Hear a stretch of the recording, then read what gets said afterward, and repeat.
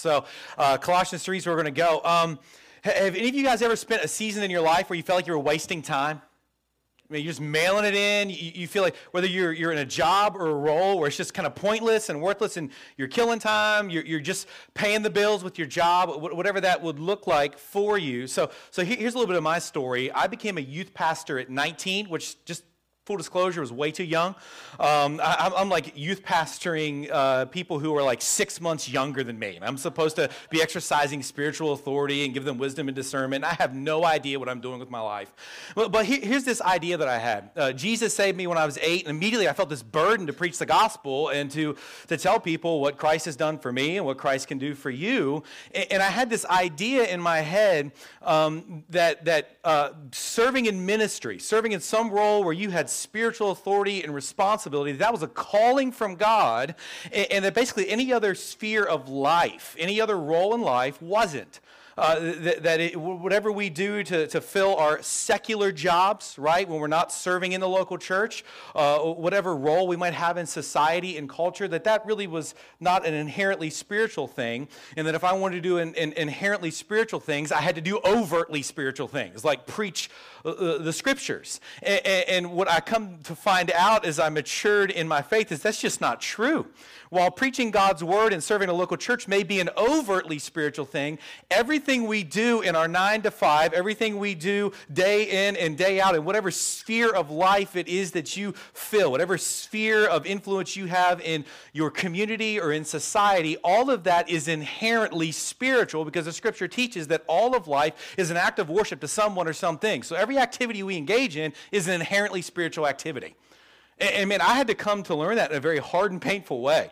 So I started as youth pastor at 19, served in a variety of churches, going through seminary, graduate from seminary, and I stepped down from the church where I was serving as associate pastor. I'm about to marry the woman of my dreams, my wife Rebecca, about to marry her. We're living in Virginia together, and so I'm doing the whole leave and cleave thing that Pastor Ben talked about, and I had this job lined out where I'm going to be a professor in an undergraduate program in apologetics and philosophy. And I'm thinking, okay, this is important. This is inherently spiritual, and I'm going to be doing something meaningful with my life. And God, in His kindness and in His grace to me, literally like a week before my wife and I are getting married, I get called in by the guy who would be my boss at the university. He says, "Hey, man, I got some bad news. The funding for your position fell through. You don't have a job."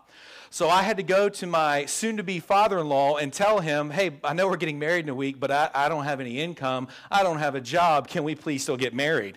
And we still got married. Glory to God. It was grace upon grace. But my wife had a job, and so I started scrambling, looking for any job I could possibly get to get some kind of income.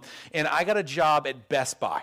And that was the only job I could find. Best Buy was hiring. I was a techie guy at that point in my life. And so Best Buy in Lynchburg, Virginia had an entrance exam, which is the weirdest thing ever.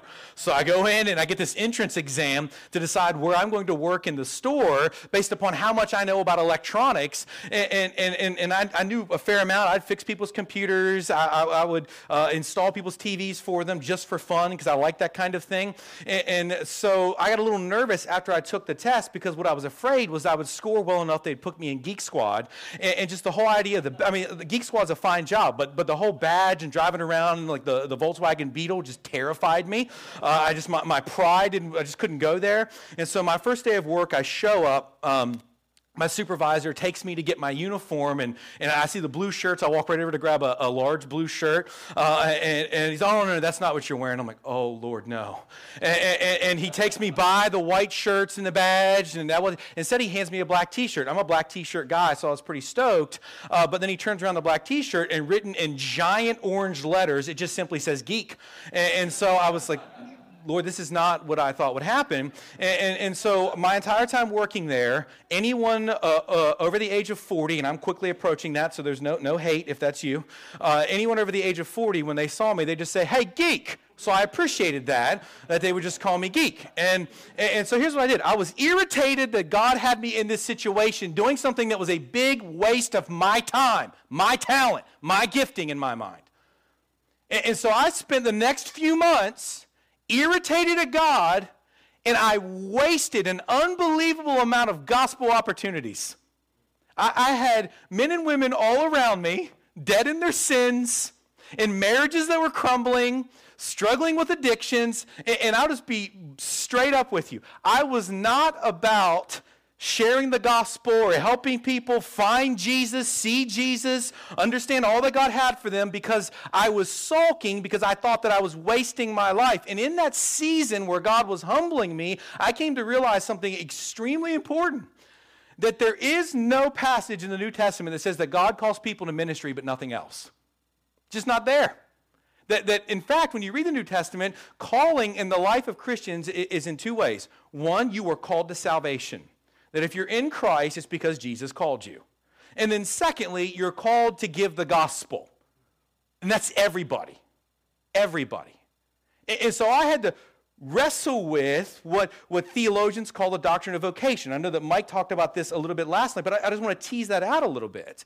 That sometimes in life we think that unless something is overtly spiritual, it's not inherently spiritual. And the truth of the matter is, every single role we play in society, in life, is in fact inherently spiritual. Whatever it is you're doing in your day-to-day life is an inherently spiritual activity that you should not waste. God has impassioned you for it. He's designed you for it. He's wired you for it. He's gifted you for it. So do it well. So do it well.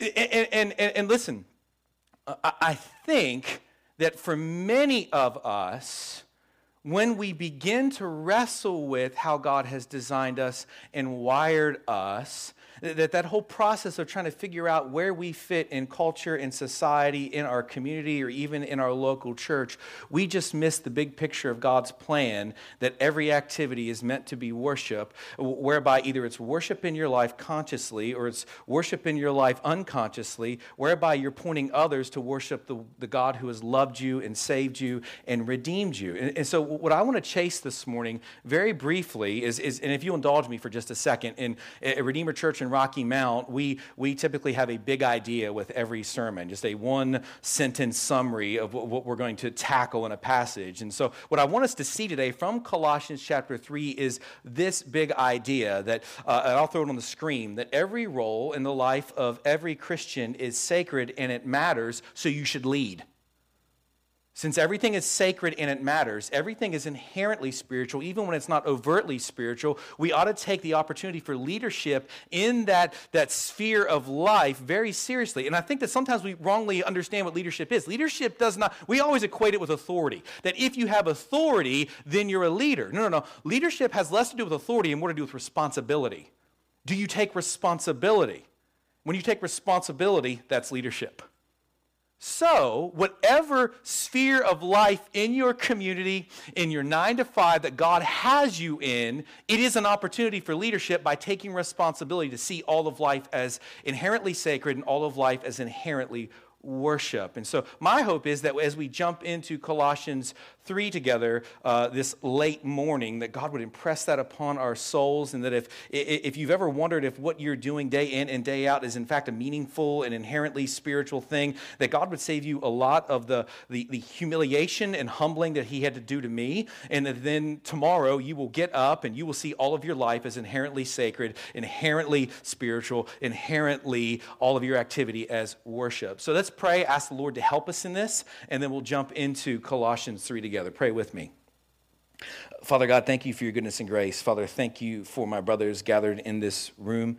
Lord, what I ask is that by the preaching of your word, that you would crush our idols, that you would destroy those things that blind us from the work of Christ in our lives and the work of Christ that we have been given to do day in and day out in our relationships, in our jobs, and whatever sphere of life you have placed us. Father, would you help my brothers in this room to see what it is you have entrusted them with, that they would take on responsibility and therefore lead as you have designed them to do.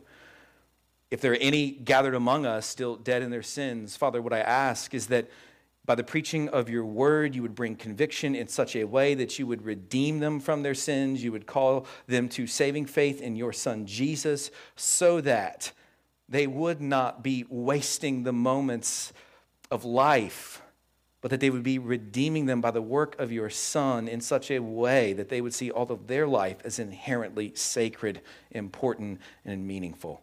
So, Father, be with us now. Help us as we look at your word. Is what I ask. And it's in Jesus' good, strong, and saving name.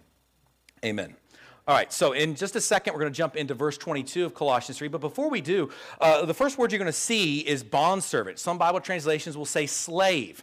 And I think when we see this word in our Bibles, typically we get the wrong idea of what this is. Immediately, our minds are drawn back to the scar of slavery from the antebellum South here in the United States. And we begin to remember this demonic and evil thing that, quite frankly, has permanently marred our history. And that's what we think of. But that's not what the New Testament is talking about when it talks about slavery or bondservants. And I want to help you see that. So let me give you a couple of ways that this is different, just so that as we jump in, you'll see that what the Apostle Paul is talking about here in Colossians 3 actually has major implications for your life. That it's not talking about something radically different than what you and I experience, but it's talking about something that's extremely important. So let me give you about 6 reasons why this is a different thing. Number one, about 50 to 60% of the Roman Empire in the first century was technically in some form of bond servitude. This was basically the majority of the Roman Empire's population. This was a true designation of them. Secondly, that this was not a racially motivated thing. It had nothing to do with racism. It had nothing to do with racial oppression. It was a completely different thing. Thirdly, that slaves could become free, and often bond servitude was voluntary and for a very specific limited period of time, so much so that by the age of 30, most bond servants were free. So why would somebody become a bondservant? If you were not born into a family of great wealth, power, or influence, if you were not from an aristocratic family, but you wanted to buy a home, you wanted to own cattle, then you had to go to somebody who was wealthy and powerful and say, here's the deal, I will serve you for 7 years if you'll buy my family a home, if you'll buy my family some cattle, so that then maybe the next generation won't have to do this. It was almost like our loan system today, but it was done through the form of bond servitude. Not only that, but slaves had legal rights, again, to own private property, and even beyond that, often what we think of as respectable jobs in our culture were considered the jobs of bondservants in the first century. So whether that be teachers, tutors, those involved in medical care, those who would oversee the construction of buildings. These were all part of a bond servant's week-to-week and day-to-day task. And so this is a different thing than what we think of in American history. And so this has massive real-world implication and application for us. So let's go. Colossians 3, we'll pick up in verse 22.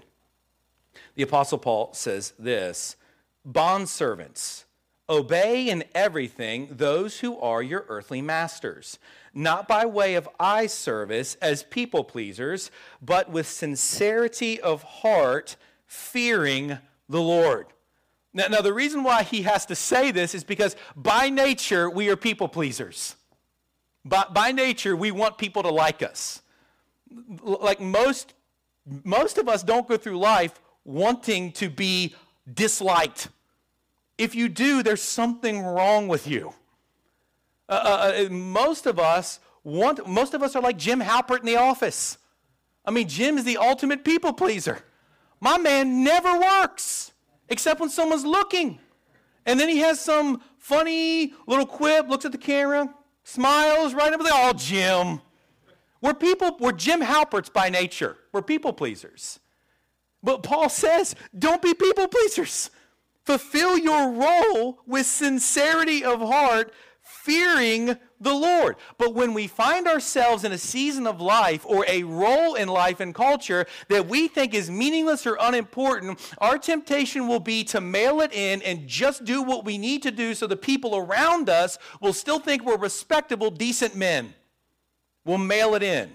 Because we think that unless we find ourselves in a role in society or in a job or a season of life that we deem as fulfilling, that then we're wasting our time.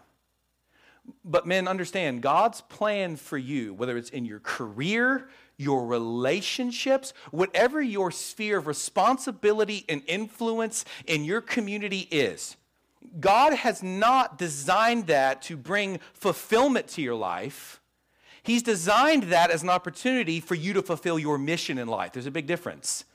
Whatever God has gifted you to do and impassioned you to do can bring a sense of fulfillment. It absolutely can. But that's not the end goal. The end goal is not for us to feel fulfilled. The end goal is for us to fulfill the mission that God has given us, which is to be men who love the gospel, exude the gospel, and demonstrate who Christ is to every single person we come in contact with, every single person in our sphere of influence. Let's keep going.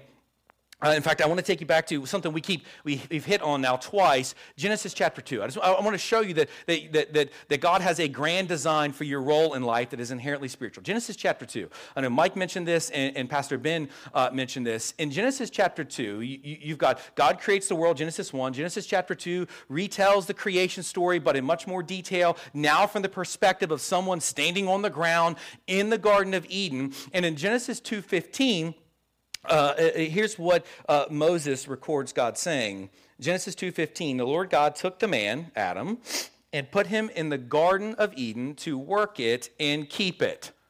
God's original design for Adam in a pre-sin world is to be a gardener. There's nothing overtly spiritual about gardening, is there? But evidently there's something inherently spiritual about it.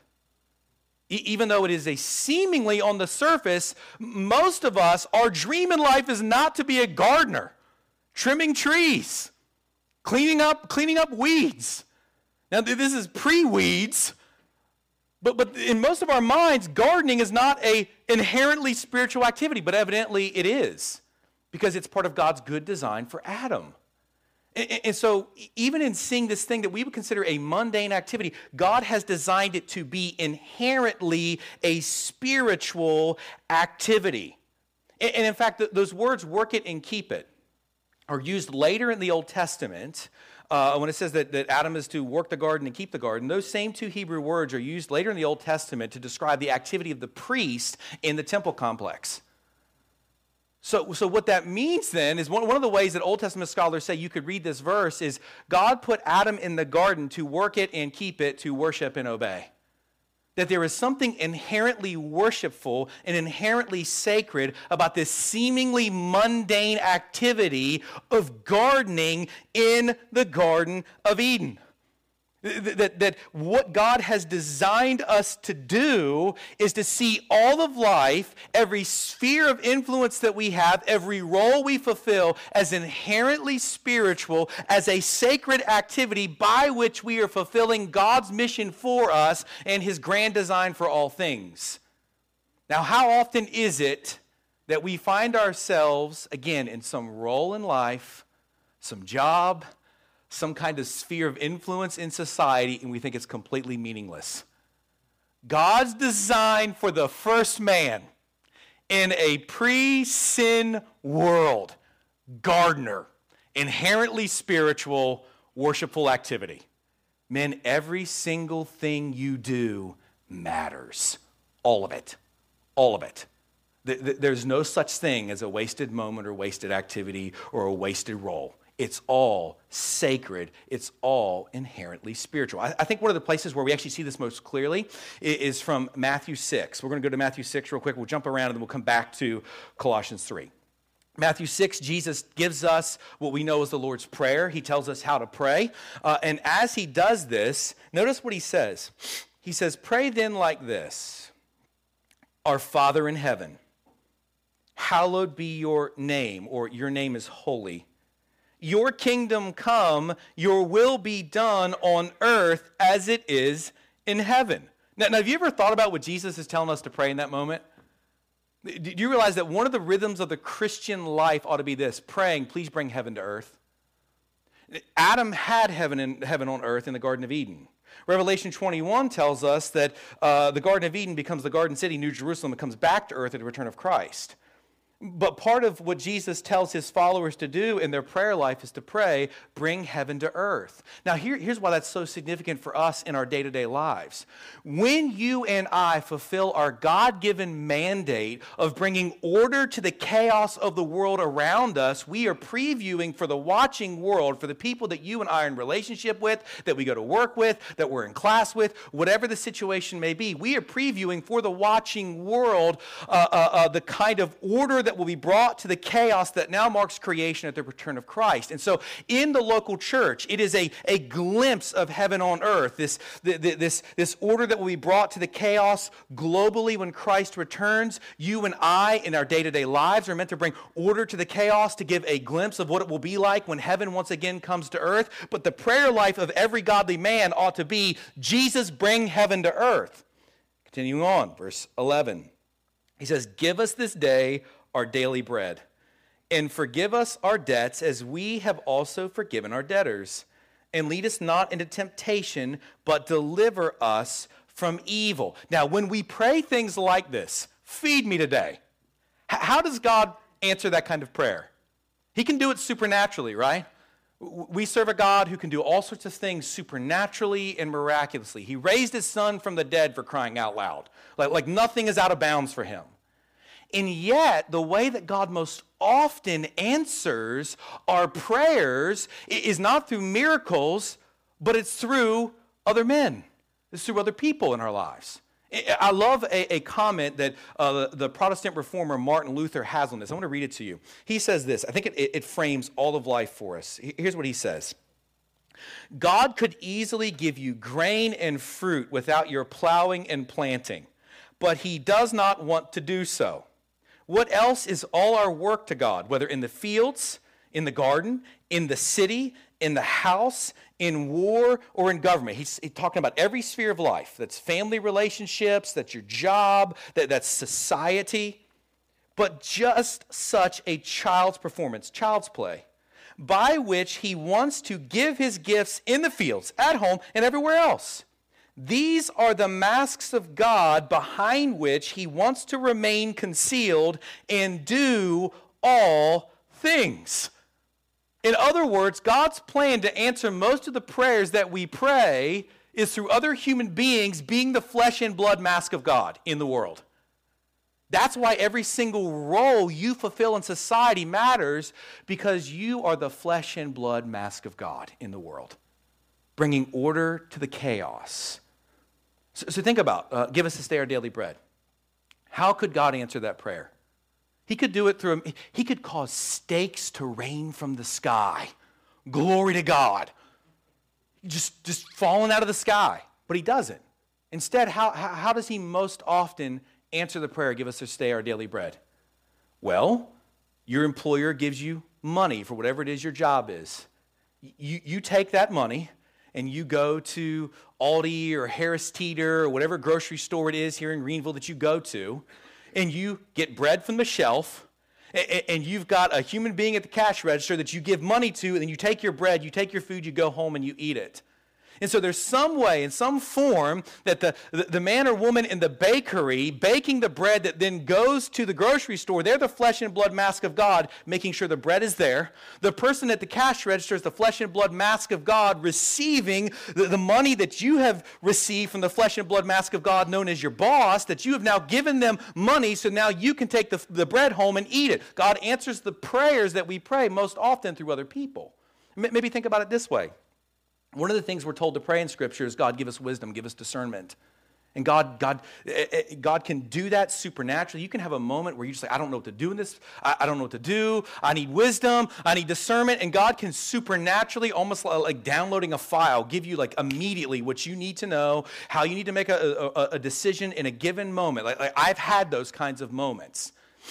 But most often, the way that God gives us wisdom is through men and women that he has impassioned and gifted to be educators, teachers, who teach us how to think, give us knowledge, and tell us how to use it, wisdom. What about with our bodies? Our bodies are aching, our bodies are decaying. Sometimes we get severe injuries, we get illnesses, and we get diseases. Now, we can pray for healing, and God does miraculously heal people. I have seen firsthand, praying over people with severe heart conditions that may cause them to lose their life, pray over them, their heart's fine.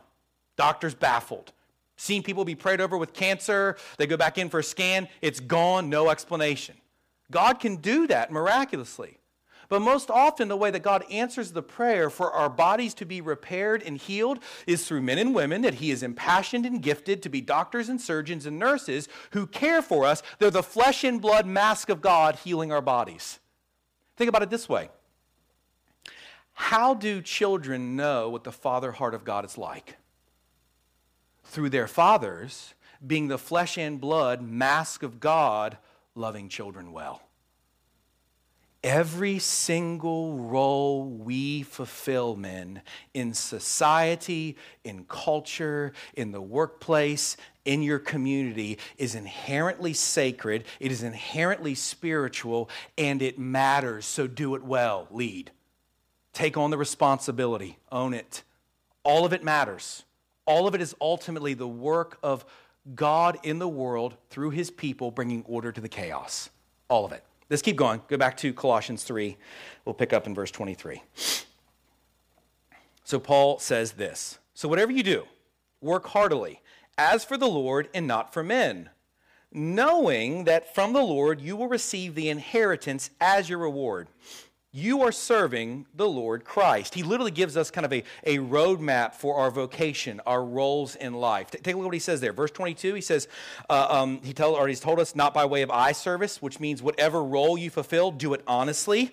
Verse 23, he says, work heartily, which means whatever it is that you do, give it your all. Exercise responsibility. Do it well.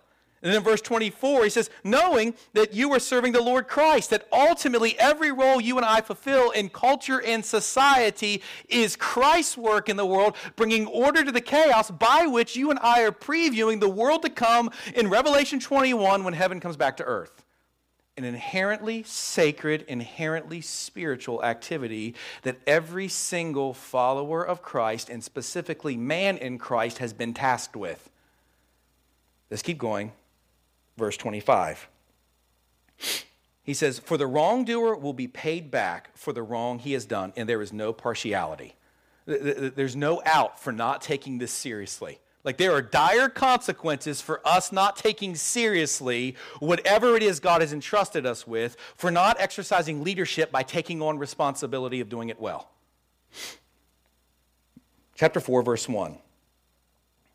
Masters, treat your bondservants justly and fairly, knowing that you also have a master in heaven. And then he takes it to this position of, but okay, what if you do have authority? Again, we always think of leadership as tied to authority. It's really tied to responsibility. But let's say you do have authority. Let's say you do find yourself in a position of power or privilege over someone else. Oh, you are doubly responsible. You are doubly responsible. And look at me, you have power, privilege over somebody. Every single person does. Fathers, you have it over your children. You have a physical advantage over your wife. Employers, you have it over your employees. I mean, you could just go through every sphere of life. You have power and privilege over somebody.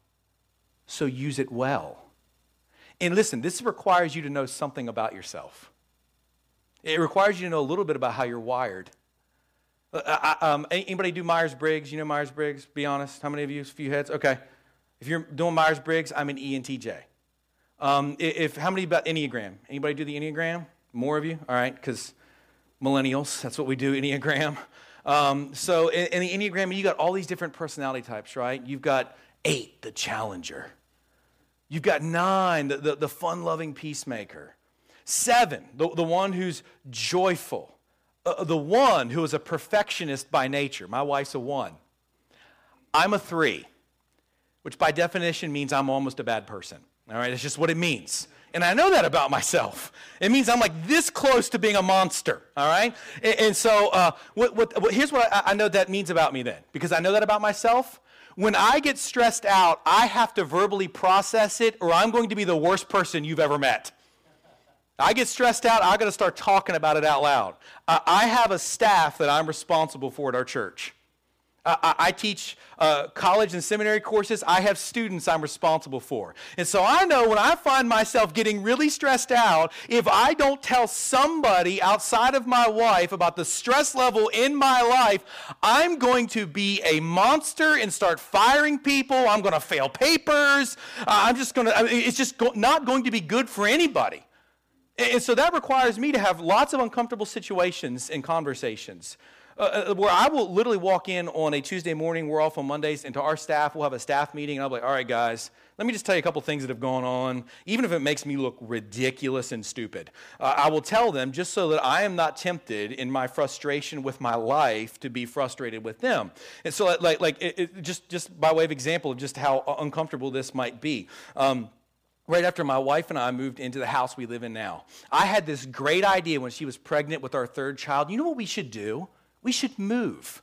And so we sold our house. She gives birth. 2 weeks later, we move. I'm a great husband. So we move, and she's helping pack stuff up, and we're in this whole process of getting into this new house. We get into this new house, and it gives us more space because we knew we wanted to have more children. And the house is located on the side of like a hill. It's on the side of a hill. And we don't have sewer, we have a septic tank. And septic tanks are the greatest. I mean, who wouldn't want a tank of all the stuff that you've flushed and run down drains in your house, in your front yard under the dirt, right? It's a great idea, good design. And so we have a septic tank, all right? And what I found out after we moved into the house, didn't know this before we moved in, but after we moved into the house, what I found out is that in order for a house on a hill to properly operate its septic tank, it has to have a pump system in the house. This is terrifying to me, all right? And so what I was told then was if the pump system ever fails, everything will backload into the house. Yeah. And so one night, I'm sitting in the living room. We've been in the house. I mean, it's been like a really stressful season at the church, and I'm behind on grading papers, and all of a sudden, we're sitting in our living room. Kids are in bed. My wife and I are like, all right, let's just drink some like decaffeinated coffee before bed, because now that I'm 35, I can't drink caffeine after 4 p.m. or I'm up all night. And we're just sitting there trying to relax a little bit, and all of a sudden, I hear womp, womp, womp, womp, womp, an alarm. I look out the window. There's this big red flashing light on the side of my house. Didn't know this light existed, but it's lighting up the whole neighborhood.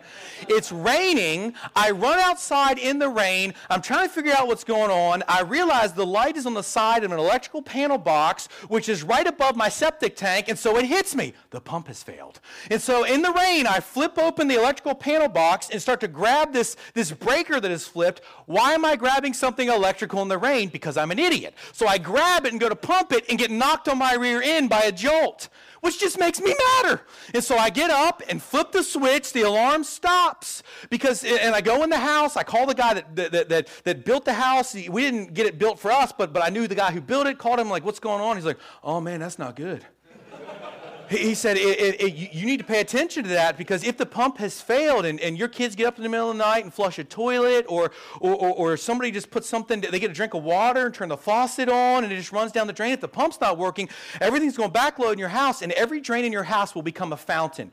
Do y'all want to know how miserable sleep is when you have this haunting specter of potentially every drain in your house becoming a septic fountain? You don't sleep. So I wake up the next day having slept maybe 30 minutes, because every few minutes I'd be like, hey, baby, I think I hear it again. She's like, you don't. Just let it roll over. But I would jump up, go outside, and look. And so I am on edge the next morning.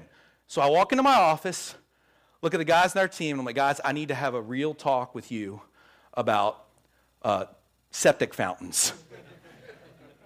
I was up all night worried about, and like it's kind of embarrassing to admit to guys who are looking to your leadership that you laid awake all night afraid of your toilets and your drains overflowing with backload septic material. But I have developed this rhythm where I will go into our office if I'm really stressed out, like, all right, guys, here's everything stressful that happened over the weekend. You know about it. Now I feel better. Now I don't feel like I need to prove anything. I don't feel like you've done anything to me. I feel better about it. Now, if you're not a 3, which means you're probably a decent person if you're not a 3, then maybe for you, going on a bike ride is how you can decompress. Going on a walk. Going fishing. grilling, taking me on the duck hunting trip with you, something to make yourself relax. You need to know yourself so that you don't abuse your power and privilege over children, over your spouse, over your friends, over your coworkers, over those that you have been entrusted with in some way, shape, or form. You have to know yourself. And so Paul tells, here in verse 1, masters, those with power, treat your bondservants justly and fairly, knowing that you also have a master in heaven. Are you using your power and position for good or for greed? For gain or for generosity? You see, when you're in a position of authority, the flesh and blood mask that you have been given is to be a physical manifestation of the humility and servant heart of Christ. Philippians 2 type stuff. So use it well, knowing that it is an inherently sacred, inherently spiritual, inherently worshipful opportunity, role in life that you've been given to steward well. And if you don't believe me, that every single role we've been given in life and society matters, it is inherently spiritual, is inherently sacred. Let's talk about the gospel for a second. What's the good news of the gospel? Good news of the gospel is that even though we are broken, wretched sinners who have broken the infinitely good and infinitely holy laws of an infinitely good and infinitely holy God, which is real bad news, by the way, because whenever we break laws, what do we say? We owe a debt to society, right? And when somebody owes their debt to society, they pay their debt to society, and then maybe they get their record cleaned up, their record expunged, or whatever that word is that I don't know, and they get their record cleared, and they've paid their debt to society, they're free to go. But you and I have broken the infinitely good laws of an infinitely good and infinitely holy God. Therefore, our debt to him is an infinite debt. Bad news is we're finite creatures. So we lack the ability to pay the infinite debt, right? It's just basic logic. So God the Father sent God the Son, the infinitely good, infinitely holy Son of God, eternal, to be born of a virgin and to take on human flesh, to live the perfect sinless life we have not lived and could not live. He did that for us in our place. And then yet he died the sinner's death that we deserve to die for us in our place. All to pay the sin debt back to God we could not pay. Infinite debt, finite creature. Can't pay the debt. But the infinitely good and infinitely holy Son of God can, and he did. And the evidence that he did is that 3 days later, God the Father raised God the Son from the dead in the same flesh and bone body in which he died. So for all those who repent and believe and trust Jesus alone in their place for their salvation, debt's paid, you're right with God. The gospel in summary is simply Jesus in my place. That's the good news of the gospel. Here's my question though. When did the sacred work of Christ to redeem and save sinners begin? Was it John 2 when he turned water into wine? First miracle. Was it then? Was it in John 4 when he heals the official's son from distance? Was it then? Was it John 6 when he fed the 5,000? Was it then? Was it when he raised a little girl from the dead? Was it when he walked on water? When did it begin? The moment he was born. When he was a son, obeying Mary, his mother, and his adoptive father, Joseph. It's when he was a big brother to James and Jude. It was when Joseph invited him out back to the woodshed to learn how to be a carpenter. It's when he was building chairs and fences for people in Nazareth. It was in those moments that the work began, that he would live the perfect sinless life we could not live, fulfilling all the rules. It was when, as most scholars would say, that Joseph disappears from the scene, likely died when Jesus was a teenager, which he, as the eldest son of the family, would have then become the breadwinner for the family. It's when he's providing for his mother and half-brothers and sisters that he's fulfilling the sacred work of being the sinless Son of God so that he could redeem sinners like us. Every single moment of his life was part of his sacred work to redeem sinners. Every single moment of your life, every single sphere of influence, every single role you fulfill in society, culture, in your community is an inherently sacred activity by which you and I are meant to give the gospel of Christ in word and in deed to a world desperately in need of Christ, period. It's all inherently spiritual. It's all inherently sacred. All of it matters. Period. All of it. All of it. So the question then is simply, do you believe that? Do you believe it? Do you actually live like God has gifted you, wired you, and called you? Because he has called every man in Christ to be an ambassador of the gospel, to live with the kind of responsibility that demonstrates leadership in every area of life. Men, everything God has given you, every relationship, every role in this church, every role in the city of Greenville, every moment in your workplace, all of it is an opportunity for responsibility so that you can lead, so that you will demonstrate the rule and reign of Christ in your life into the world, so then we can call people to Christ the King. All of it is inherently spiritual. All of it matters, period. So lead, and lead well. Let's pray.